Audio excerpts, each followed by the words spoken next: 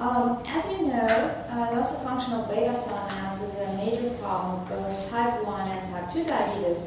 And even though the pathogenesis might be slightly different, it ends up causing beta cell, both ending up causing beta cell apoptosis. So in type 1 diabetes, you also have the autoimmunity that's underlying, leading to inflammation and beta cell destruction, and then beta cell death. In type 2 diabetes, you have a combination of insulin resistance and beta cell dysfunction, insufficient insulin production, that then leads to hyperglycemia, glucose toxicity, and then in turn to beta cell apoptosis. And we wanted to try to figure out what factors may play a role in beta cell apoptosis and try to use the fact that hyperglycemia, glucose toxicity causes beta cell apoptosis to figure it out. And we took a very simplistic approach, and this is now a number of years ago, where we just took human islands and exposed them to low or high glucose and did a microarray, gene expression microarray. And we found that thyroxine interacting protein, or TXNIP, was the most upregulated gene in response to glucose, more than tenfold upregulated in response to glucose. Now, we also looked in greater detail how glucose is regulating TXNIP expression, and again, to make a long story short, we found that the promoter of the TXNIP gene contains a carbohydrate response element consisting of these two E boxes, and then in response to glucose, the CHREBP is recruited to this carbohydrate response element. It then runs along P300, and then that P300 also not only acts as a co-activator, but also as a histone acetyltransferase. And with that activity, it acetylates histone H4, opens up the chromatin structure, and allows the RNA polymerase II complex to transcribe, and you end up with more TXNIP gene expression. But what is thyroxine interacting protein? Well, it's a 50-kilodalton protein. It's encoded in chromosome 1 in humans and 3 in mice, and it's highly conserved across species. It's ubiquitously expressed, I have to mention that.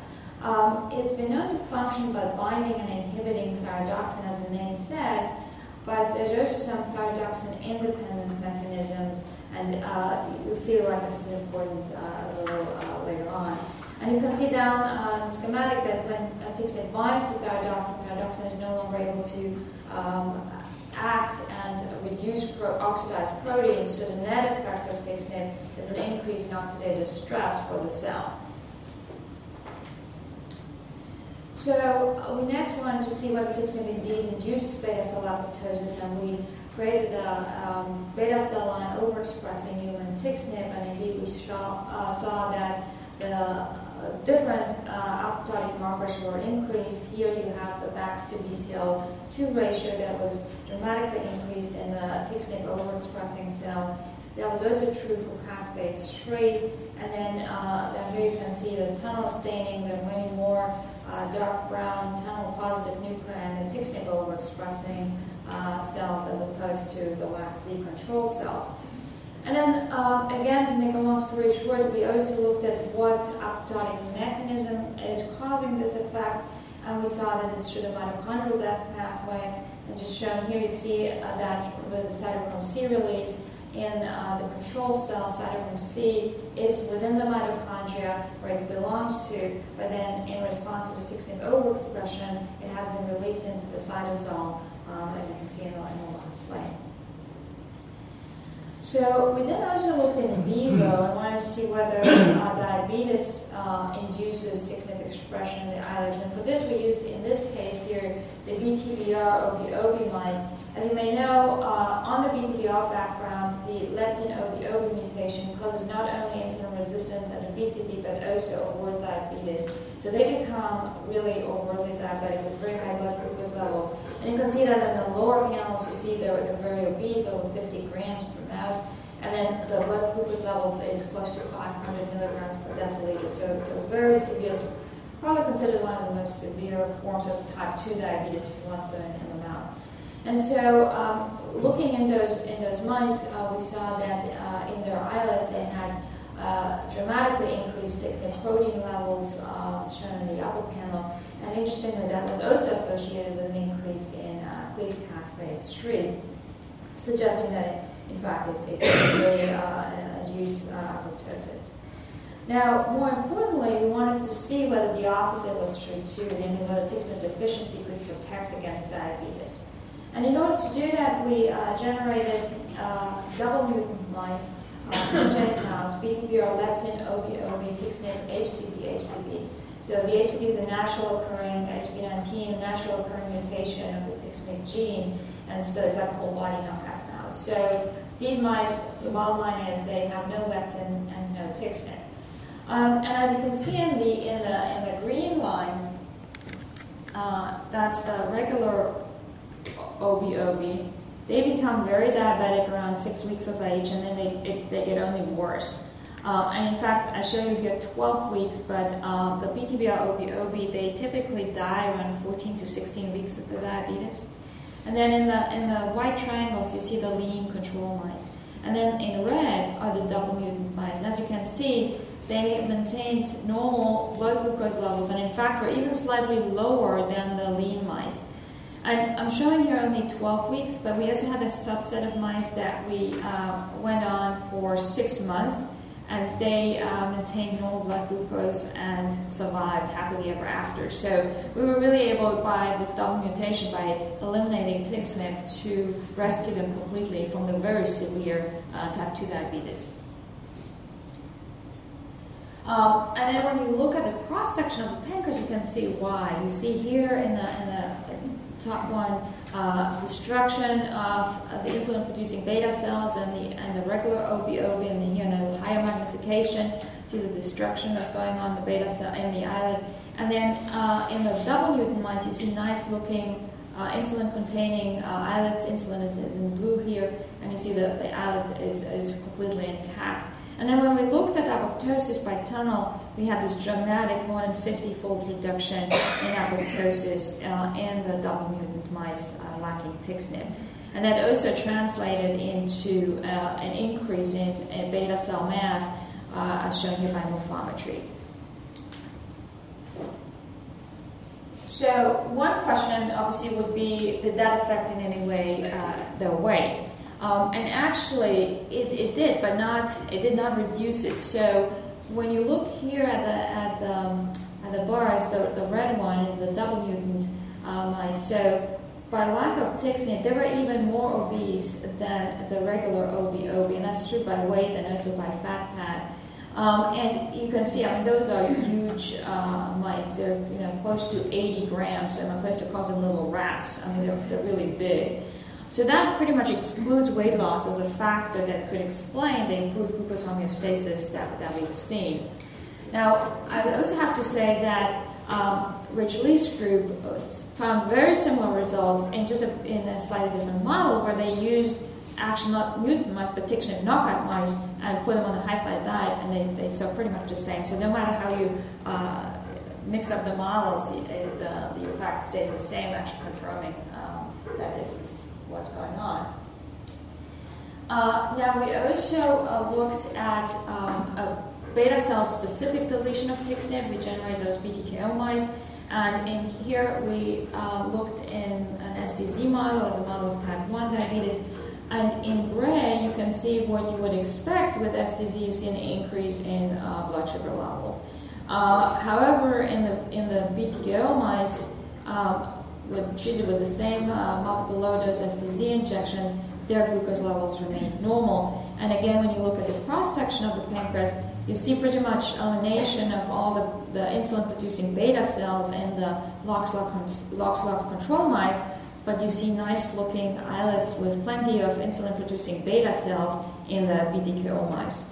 And again, similar to what I've shown you before, there was a dramatic decrease in apoptosis. You see the apoptotic nuclei in the LOX control, but not so much in the BTKO, suggesting again that the lack of TXNIP just in the beta cell was sufficient to protect against diabetes, and did so mainly through decreasing the level of apoptosis. Now, TXNIP also has a number of extrapancreatic effects, so not only the beta cell effect that I showed you. It has protective effects in myocardial ischemia with perfusion, and also in diabetic cardiomyopathy we've seen it, and Rich Lee's group has seen it as well.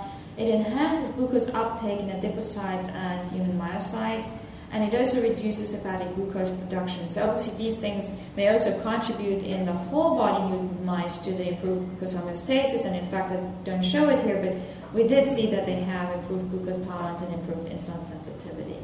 But obviously that does not play a role in the beta cell specific knockouts. And then also TXNIP does, the TXNIP deficiency does lead to decreases in inflammasome activation, and again this could play a major role in both type 1 and type 2 diabetes that is associated with some inflammation. Now, we were obviously very interested in trying to find a pharmacological tool that we could use to inhibit TXNIP expression. And mainly, as I'll show you in a moment, we wanted to be able down the road to not just prevent diabetes, but reverse diabetes. Because as you can imagine, when patients come to the clinic with diabetes, they have the disease already. We're not in the business of preventing it necessarily, but rather treating it. So we wanted to have something that would work even after the onset of hypoglycemia and diabetes. So anyhow, again, to make a long story short, we found that verapamil, which is a blood pressure medication and a calcium channel blocker that acts specifically on the L-type calcium channels, provides a pharmacological tool to inhibit TXNIP expression. And you can see in the first panel the dose response in human islets, where verapamil, really nicely reduced TXNIP expression. And then in the panel here, also in vivo in mice, when mice were given verapamil in the drinking water for 2 weeks, their TXNIP expression significantly decreased in their islets. So with that, we set out to kind of do the same thing that I showed you before that we did with the genetic models, and here we used again first the STZ model. When we treat with STZ, we get the destruction of the beta cells shown here, but when also treated with verapamil, you have preservation of the islet's structure and nice beta cells that produce plenty of insulin. And again, as much as you see a lot of apoptosis in the STZ ones, that is the beta cells are protected in the STZ plus verapamil, and there's this significant decrease in apoptosis as shown by Tana.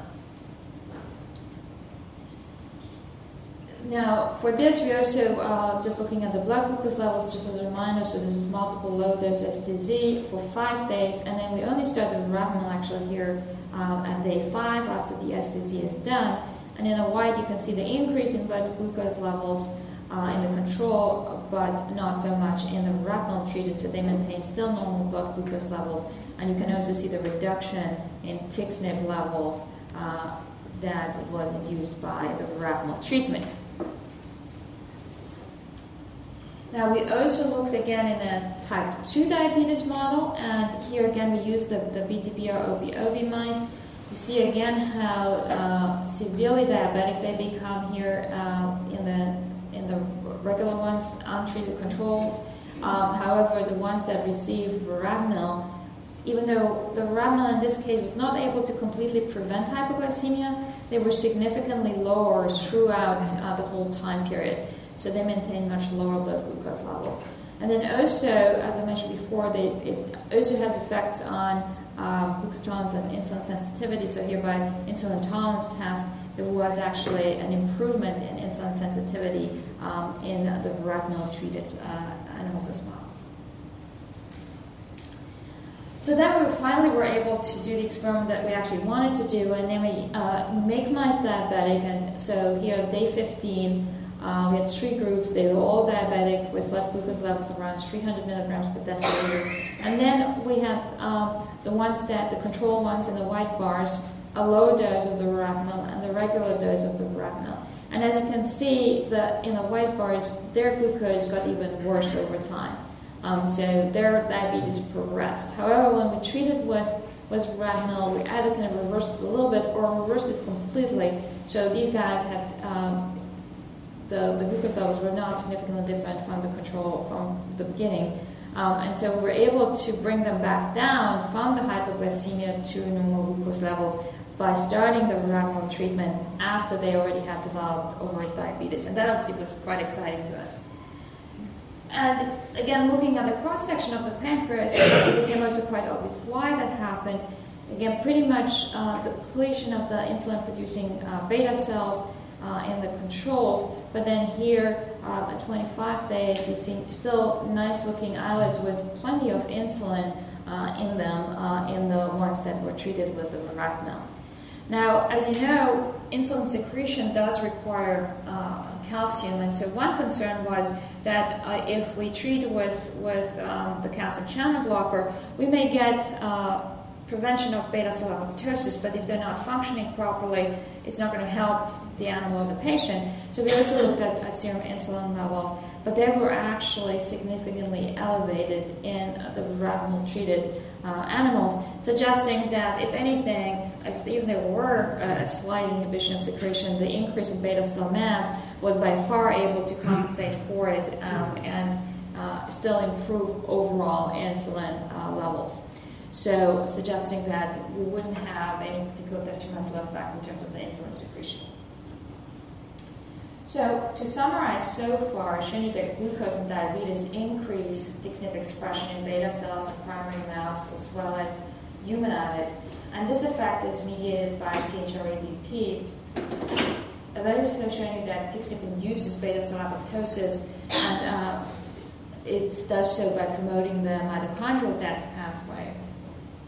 And then TXNIP deficiency protects against diabetes, both type 1 and type 2 diabetes, and it does so even in the face of severe obesity. And that's obviously very relevant too, because in a way it unlinks diabetes from obesity. Again, from a clinical aspect, we often have patients with especially type 2 diabetes that are obese, and we tell them to lose weight, but that doesn't always work. Actually, most of the times it doesn't. And so we would want to have a tool that works even in the context of obesity, and at least this seems to be one that might work in this case. And then I've also shown you that calcium channel blockers such as verapamil provide an effective tool to reduce beta cell TXNIP expression and enhance beta cell survival, and we're even able to rescue mice from diabetes. So that could represent a novel therapeutic approach. And then finally, this is a proof of principle that pharmacological downregulation of TXNIP can protect against diabetes and even improve overt diabetes. And so with that, I should go back 1 second. So the one question we had, and we had to ask ourselves, obviously, is that, as you can imagine, a lot of patients with diabetes also are hypertensive, and some of them will be on verapamil as a blood pressure medication. So if it really does something beneficial to the diabetes, how come was that not noticed before? And so we started skimming through the literature, and there was really not a whole lot to be found, except for this one thing, this INVEST trial. And the reason for that is mainly that when people looked at, especially in the old days, verapamil has been out and safe and FDA approved for the last 30 years, when people look at antihypertensive drugs, they would particularly look at endpoints such as cardiovascular events, heart attack, stroke, or death, and not so much diabetes. In contrast, the INVEST trial actually did compare different blood pressure medications and their risk for developing diabetes, and they found that newly diagnosed diabetes was significantly less frequent in the verapamil arm. So at least that gave us some indication that there might be something also in humans going on. So again, kind of taken together with that, we decided to embark on this new clinical trial, and we're lucky enough to get JRF funding for it, and it's called Repurposing of Verapamil as a Beta Cell Survival Therapy in Type 1 Diabetes. It is a double-blind, placebo-controlled study, and it's focused on new onset type 1 diabetes within 3 months of diagnosis for adults aged 18 to 45. And subjects receive oral verapamil or placebo once a day for 1 year. And the primary endpoint is functional beta cell mass that we measure by mixed meal stimulated C-peptide, which is as good as we can get to in humans. And then secondary endpoints are insulin requirements as well as glucose control. Everyone gets onto an insulin pump and also gets CGMS, so continuous glucose monitoring system. So we can not only look for those numbers, but then also for glucose excursions, because as you can imagine, that's very relevant for type 1 diabetics as well. And so that's been very exciting. We started earlier this year. We have currently 15 people that have already been on placebo or the drug. We obviously don't know. For a while we thought that maybe blood pressure medication. We checked the blood pressure very carefully, and maybe we'll know who's getting what. But actually, unfortunately, good for the study. It is truly double-blind. I still don't know because we don't see differences in blood pressure. So we really can't tell who's getting the drug and who isn't. So we'll have to wait for, we guess, 3 years until we are allowed to break the code and see who received what. So we're going to continue to recruit. We're recruiting throughout the nation, and probably till end of next year or so, we'll still recruit patients for this trial. There's a question. Yes. What dose are you using that you're not seeing blood pressure response? We titrate it. So, and the reason is we're starting with 120, 240, and then 360, and over 3 months. It's actually been known. We looked into it because we were worried to give it to patients who are not hypertensive, and it's been shown that actually if patients are not hypertensive, it doesn't cause much of a blood pressure difference because it's been used also for migraine headaches and other things. So that's why it's actually rather safe, and so we haven't had any. So the good news is, again, we don't know.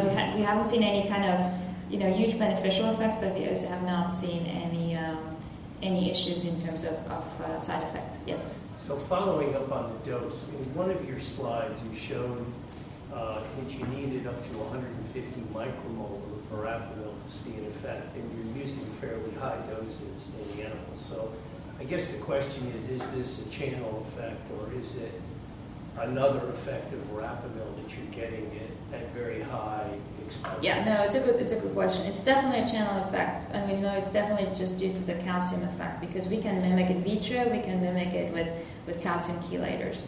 So we know it's just a calcium effect. There's nothing, unfortunately, it has nothing else. There's no magic to the verapamil, because otherwise you could modify it somehow and you'd have a new drug.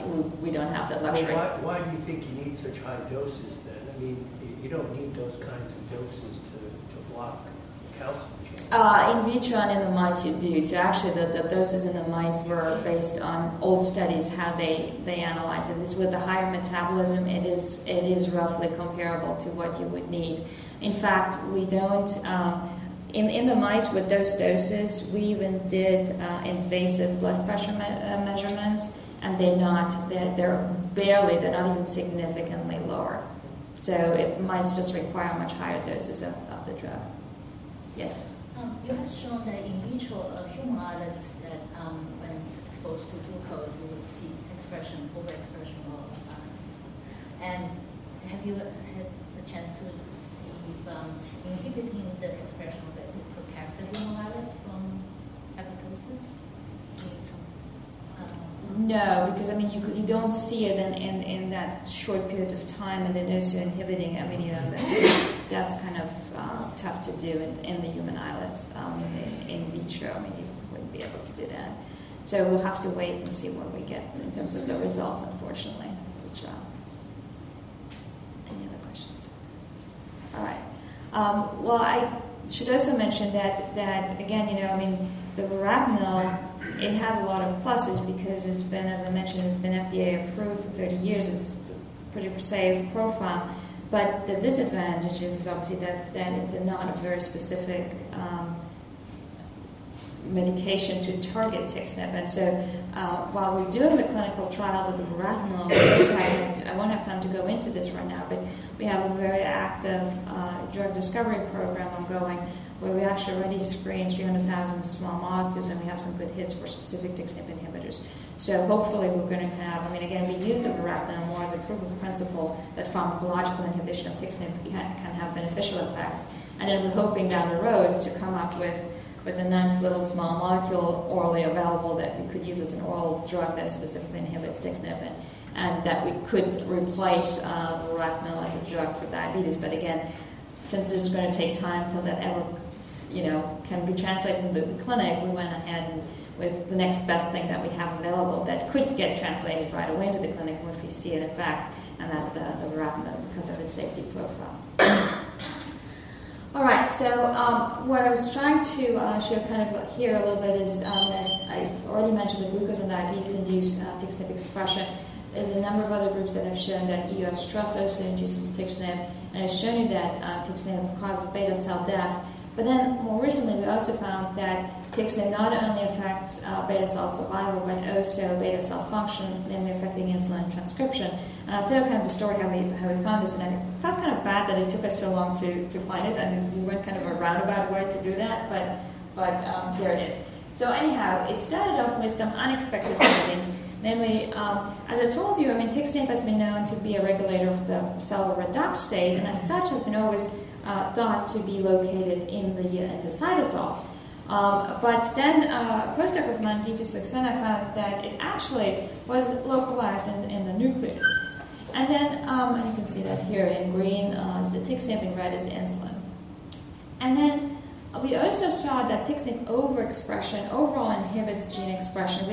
We analyzed by microarray the TXNIP overexpressing beta cells, and 95% of the genes were actually downregulated as opposed to the YZ overexpressing cells, which was kind of surprising, especially since TXNIP is not known to act as a direct co-repressor or transcriptional inhibitor.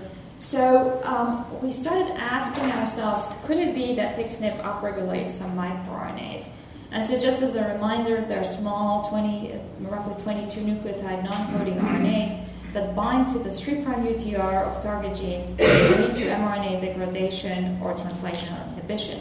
And so with that in mind, we set out and we did a microRNA microarray, again using the TXNIP overexpressing cells. And again, we found that a number of microRNAs were upregulated, and MUO204 particularly piqued our interest, mainly because it was highly expressed in islets. And as you can see, it was one of 5 top microRNAs upregulated by TXNIP, and it's fully conserved between human, rat, and mouse. And you can see here the sequence alignment. And as I mentioned, it's highly expressed in human islets, and so you can see at the expression level.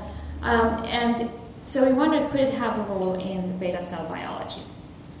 And indeed, when we looked in, again, diabetic mouse models, and here's the B6 OB and the BDBR OB, MUO204 expression was significantly upregulated in both of them. We also looked in a non-obese model and the EAZIP, so this is a model of lipodystrophy, and then also MUO204 was upregulated. By the way, these guys, the EAZIP, also have increased TXNIP levels, and we published this before. So it seemed like this microRNA was upregulated in diabetes, actually kind of further supporting the hypothesis that may play a role in beta cell biology. We then also confirmed the microarray data, and we saw that in the INS1 cells, we saw the significant increase in MUO204 expression by real-time RT-PCR. And then in contrast, in the TXNIP deficient islets, we see a reduction in MUO204, and the same is true in the beta cell specific TXNIP knockout islets. So again, it seemed that TXNIP was regulating MUO204 both in vitro and in vivo. So what function does MUO204 have in the beta cell? And the first thing, obviously, we looked at is apoptosis, because we knew already TXNIP induces apoptosis. But in contrast to TXNIP, it did not affect apoptosis, and we looked at BAX-BCL, cleaved caspase, and tunnel. So then we went to kind of the next best thing, which we thought was beta cell function, insulin production. And we were very happy to see that, in fact, when we overexpress MUO204, insulin expression goes down. And this is true in the INS1 beta cells, but it's also true in primary human islets. And then, consistent with that, we also saw a decrease in insulin content and a decrease in insulin secretion, so both at the mRNA and the protein level. So we then asked ourselves, does MUR204 target insulin directly? As I mentioned before, microRNAs target the 3' UTR genes. But we didn't see any binding site for 204 in the insulin 3' UTR. So that made us kind of a little suspicious of the whole thing. And then also, when you expect a direct microRNA effect, you should not necessarily see a change in the target gene promoter activity, but we actually did see that. So when we looked at the insulin promoter, we saw a significantly decrease in response to MUR204 overexpression. In fact, it was half of the promoter activity was gone when we overexpressed 204, suggesting that it may not be a direct effect on the insulin gene, but rather it may affect some insulin transcription factors. And so here you have the usual suspects, obviously, of insulin transcription with PDX1, MAF-A&B, and NeuroD1.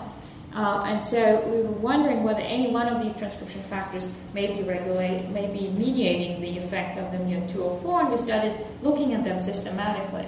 And so when we looked at this, and we looked at both MUR204 overexpression as well as MUR204 knockdown, but neither had an effect on either PDX1, MAF-B, or NeuroD, and you can see that in all these panels here.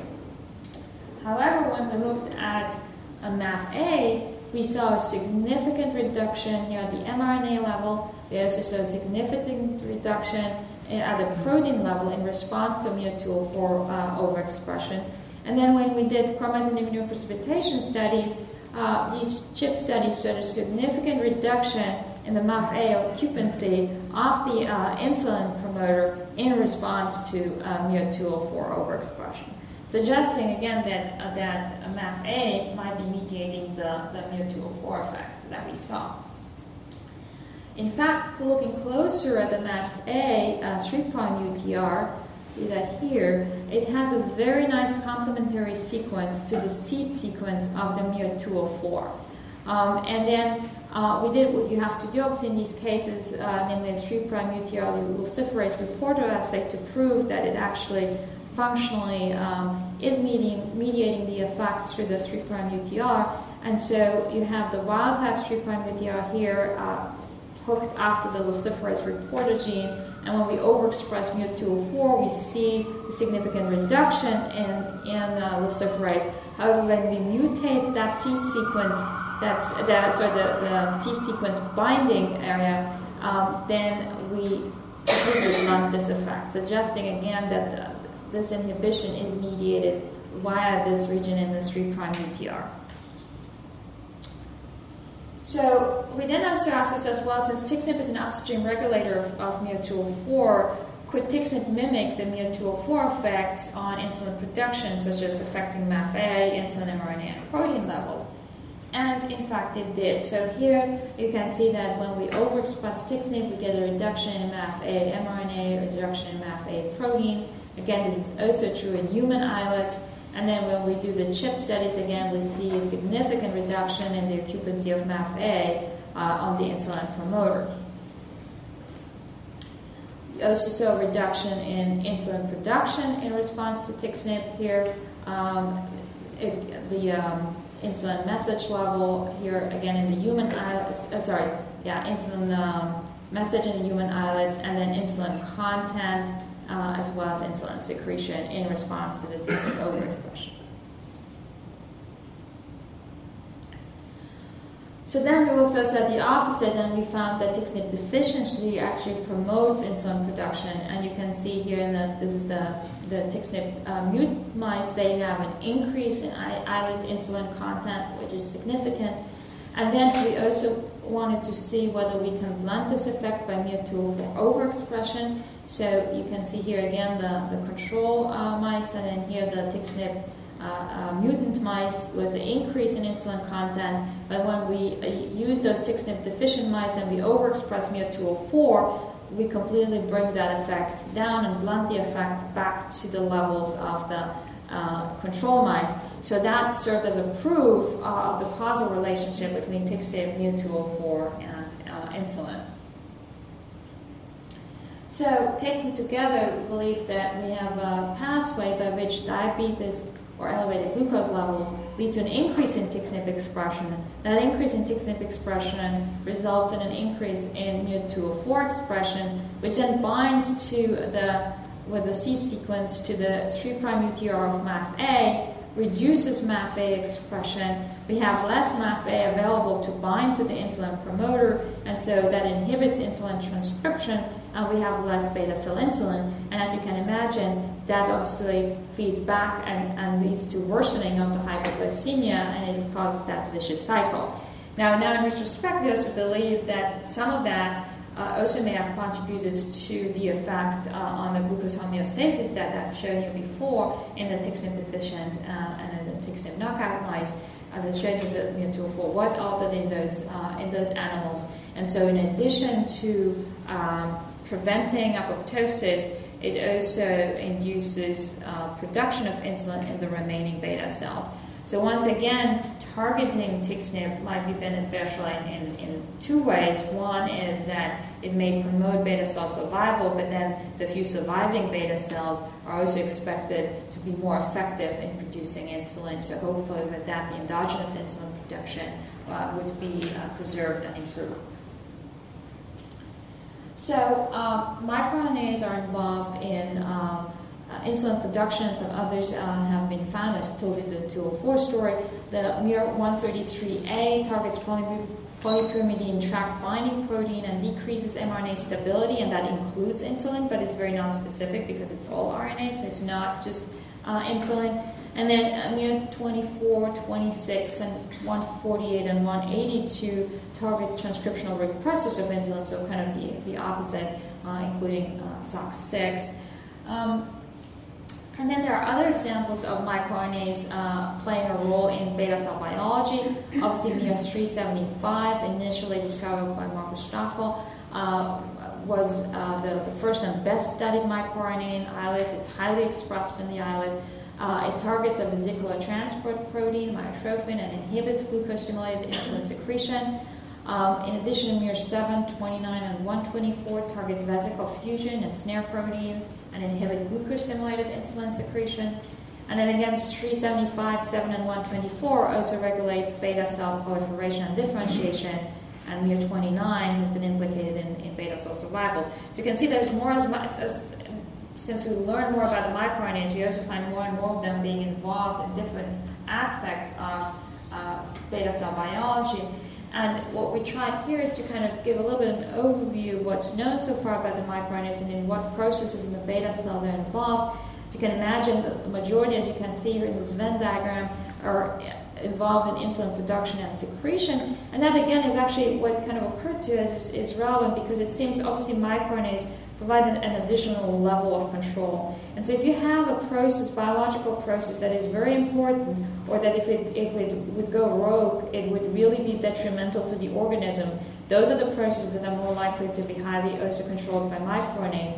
And as you can imagine, I mean, for insulin production, if an organism would produce too much insulin, it would kill the organism. So we have a lot of microRNAs that play a role in this process. There's a bunch of them that play roles in differentiation and proliferation. There's obviously overlap between those as well. And then more recently, there were a few that were found to be involved in apoptosis and survival. And particularly, I want to tell the story of miR-200. So we got interested in the miR-200 also through the microarray that we did. Here's again the miR-204 that I showed you. But then if you look at the other microRNAs that were increased right after them, it was 200C, 141, 200B, and 200A, and they actually all belong to the same group family of miR-200, with 429 as the fifth one that's not expressed in the AS1 cells. And so we got interested in it, and it's very funny how it came together. So we got interested in the miR-200 based on their increase in response to TXNIP, and a student of mine, Stephen Fields, found that they're not only induced by TXNIP, they also regulate ZEP1 signaling and lead to beta cell apoptosis.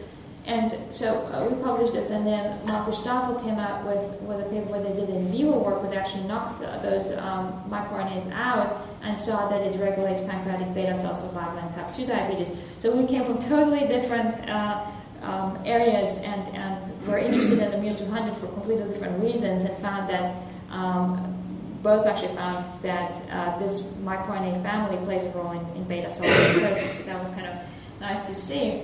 And so to kind of just summarize that, we saw that, or we know that diabetes induces MU200. We're not sure. I mean, definitely TXNIP does too. We don't know whether TXNIP is absolutely crucial for this effect of diabetes on MU200. And then when MU200 is upregulated, it inhibits a number of anti-apoptotic factors listed here.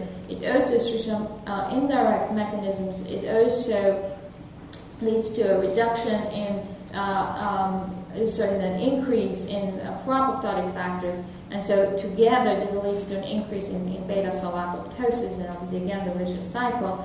And then we've also seen that MU200 regulates EMT-related factors such as ZEP1, and so that may play a role in altered beta cell differentiation. That's still something that we're looking into. So it may have even wider-ranging effects than initially thought. What we also saw when just looking through the literature, that not only, as you know, a lot of we know that microRNAs have, each single microRNA has a lot of different targets, so it kind of has this, to some degree, non-specific effect. But then we actually saw that the opposite can be sometimes true too, where a lot of different microRNAs converge on the same pathway. And one example is actually a very important transcription factor in the beta cell, namely NeuroD. You can see here that MIR19, 24, 30, as well as 124, they all directly target the 3' UTR of NeuroD. But then NeuroD is also regulated by neurogenin-3, and then neurogenin-3 in turn is regulated directly by MIR15, 16, and 195. And then NeuroD regulates in its own right MIR7 and MIR375, and these microRNAs are then also regulated by PDX1. So you can see there's a whole network going on that regulates beta cell development, differentiation, and insulin production in that case. So again, it was very striking to see how these networks actually exist, and I think we still only know kind of what's on the surface, and there's still more to come, I guess, in this regard. So to summarize, we believe that microRNAs play various important roles in diabetes, including insulin production and secretion, beta cell differentiation, and apoptosis, and I've shown you some examples for that. Then multiple beta cell microRNAs are regulated by TXNIP. I've shown you the MU204 and MU200. And so TXNIP controls beta cell survival and function, and interestingly enough for us, in a way, after working on this protein for so long, both important things are regulated in part via microRNAs. So to conclude, we believe that microRNAs add an additional level of control and complexity to different biological processes, including beta cell function and insulin production. As I mentioned before, each microRNA has multiple targets, but microRNAs directly regulate target gene expression and also target transcription factors, and therefore can also regulate indirectly, but still gene transcription. And so what we really believe is that understanding the function of these microRNAs better may lead to potential novel therapeutic avenues, potentially utilizing RNA therapeutics.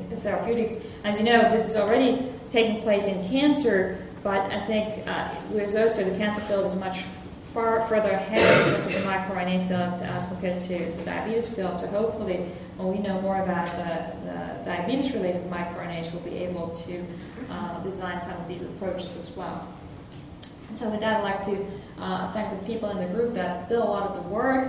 Junxian Shen was a person generating the double mutant mice, and has done a lot of the mouse work, especially in the early beginning, and continues to do so with the islets. Guanlan Xu is the postdoc now instructor. He's done a lot of the microRNA work and has done the MU204 work. He was the author of the Nature Medicine paper. And then Stephen Fielders is a PhD student who wrote that review with us and did the MU200 work and is now a postdoc at UCSF. And the other people I didn't have a chance to go too much into their work. They're doing other projects that I couldn't touch upon today. But that's the group. I also would like to thank various collaborators and obviously the funding, without which we would not be able to do this work. And then finally, this is the campus. This is our Shelby building. As Laura mentioned before, we have kind of they call it penthouse here on the 12th floor. It's very nice, but obviously with 200 faculty, there's people scattered over campus.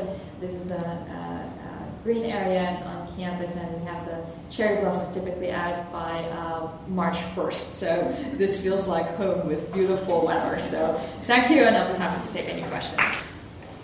Yes? There's supposed to be an decrease in beta cell survival at menopause due to the loss of estrogen. So do you know if TXNIP is involved in this process or if it is regulated by estrogen? I don't know whether it's regulated by estrogen. I don't know. So some studies have shown that propose that hyperglycemia is responsible for the loss of activity and some behavioral modification in OBOB mice. Have you seen any change in this in the double knockout, double mutants? In activity and behavioral. No. I mean, they look pretty much the same. We don't do particular studies of that, but we watch them very carefully, and their behavior seems to be identical. I mean, they're actually really not much different. Yes. And that was very nice. Actually, I was fascinated by the STC studies that you did, and one of the things that it was interesting to me is that the beta cell seems to be extremely resistant to STC treatment. And there's not really a lot of models out there in which you use STC and pretty much is doing nothing to the beta cells. So do you think, did you look at, for example, people's transporters? Because, the STC goes up. Of course, yeah, no. I mean, we know that it works. I mean, that was the first concern, that it doesn't affect GLUT2 and you're not getting the STC in there. Yeah, no, it does not. So why are they so resistant? And they're not resistant. They have afterwards, so the STC has its effect, and that's why it's so important that we're able to show it in the ones where we make them diabetic. So the STC is long gone, it's caused its problem, and then we treat and we see the revival, the reoccurrence of the beta cell. But you're right, this is the one thing that was very striking to us, and that's what we're following up right now, because within 10 days. We eliminate the beta cells and suddenly they reappear. How's that possible? Where were they? That could be total regeneration from some stem cells. It could be from some precursor cells. It could also be, and we're starting to kind of play obviously with that thought, especially here in honor of Mimo, that there's some de-differentiation going on, and then that we just see a redifferentiation, because it's hard for me to believe that the level of the amount of new beta cells containing insulin is de novo synthesis of those cells. Within 10 days, so it's hard to believe. So I'm thinking that at least a part of it is probably due to some de-differentiation and redifferentiation that may be occurring. And we're obviously looking into that, and especially with some of the microRNAs, it might very well play a role. Did you look at the alpha cells during those 10 days? What happened with the alpha cell number? Pretty much the same. We didn't do morphometry for it, but they look identical. There was yes? Yeah, the verapamil story is interesting, and the animal data translation to humans in type 1 diabetes has been somewhat disappointing. Very much and I was interested to know if you've looked at any animal data, say in NODs, about whether verapamil or an agent like that could be tried in antibody-positive pre-diabetic individuals. I think it's unlikely that a single agent in new onsets is going to be a home run. And if you had a next step, like how are you going to define success in that pilot study? And what about kids? Because verapamil is not approved for kids.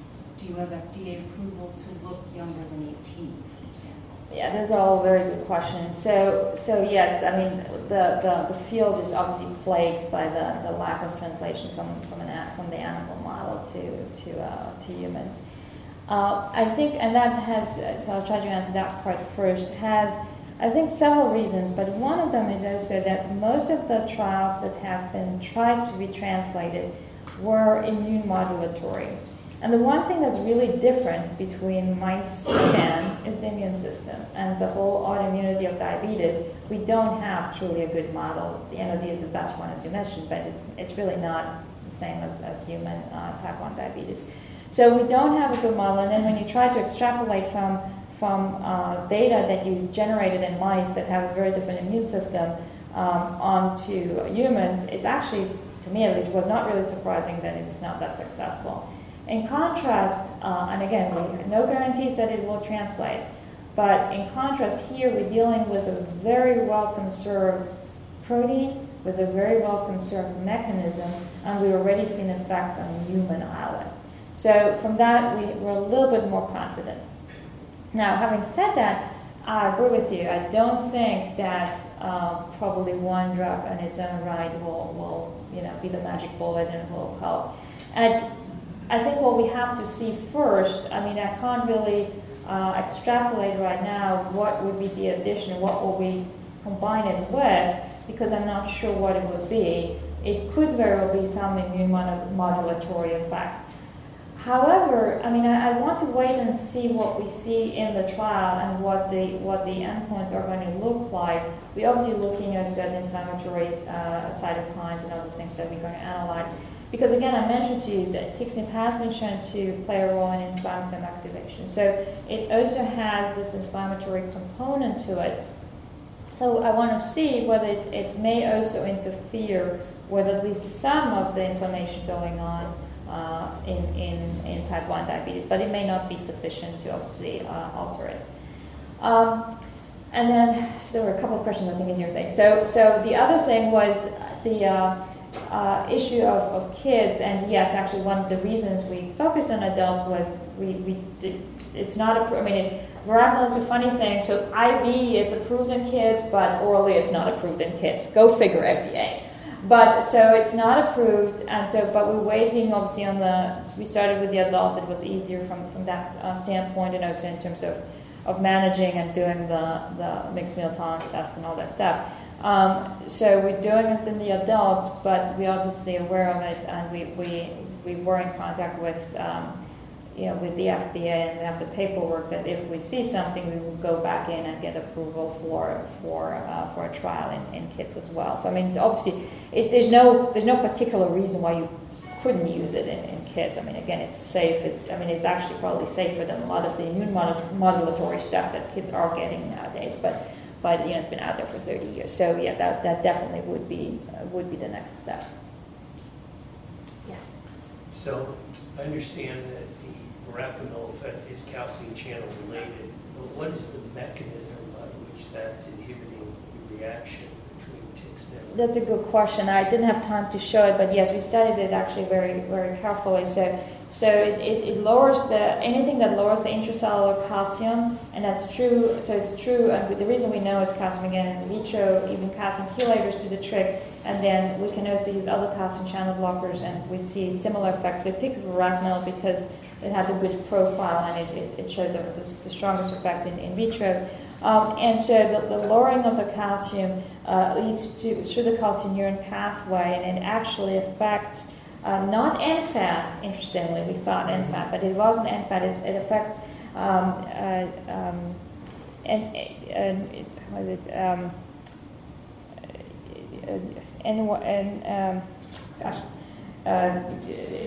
it's NYA and B, and so it's a different transcription factor that's regulated, not NFAT.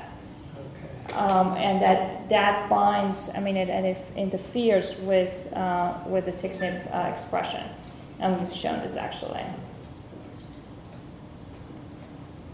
So, I mean, obviously TXNIP is there for a reason, and it gets upregulated for a reason, and so you're knocking it down. Are there any long-term, like if you look at long-term consequences of not having TXNIP? Like, do your beta cells start to? I mean, it looked like they were actually bigger. Do they, over time, become less functional?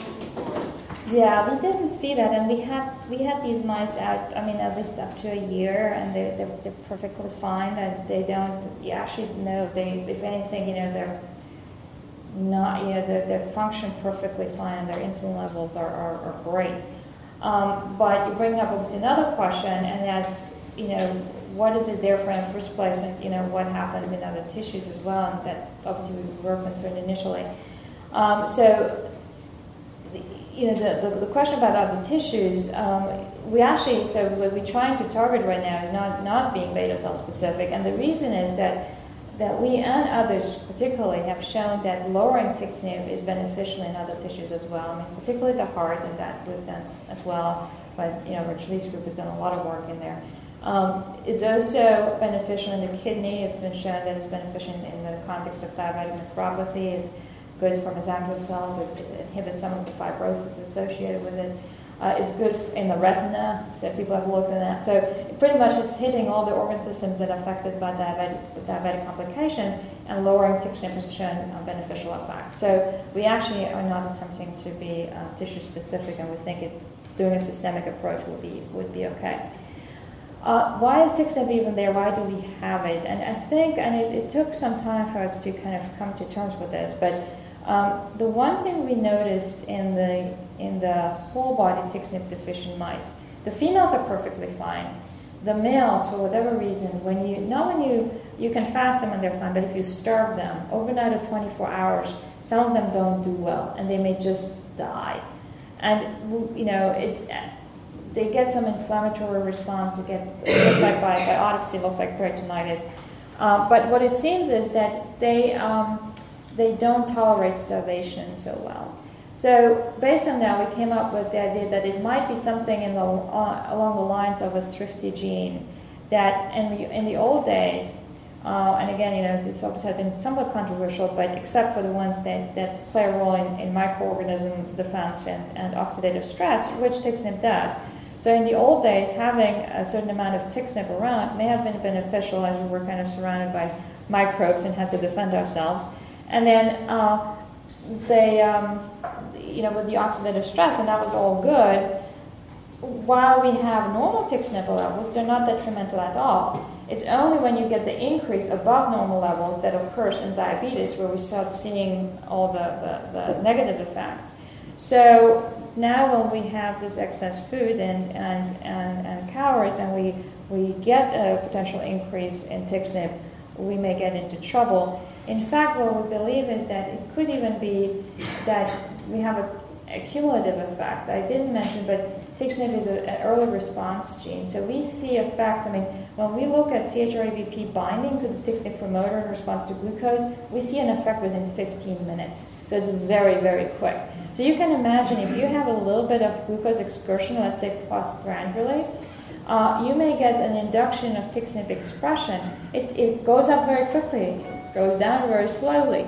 So you may get cumulative increase in TXNIP in your beta cell, for example. With that, you start getting some apoptosis, you get higher excursion of glucose, and you get into the vicious cycle of potential pathogenesis of at least type 2 diabetes. All right. Thank you very much.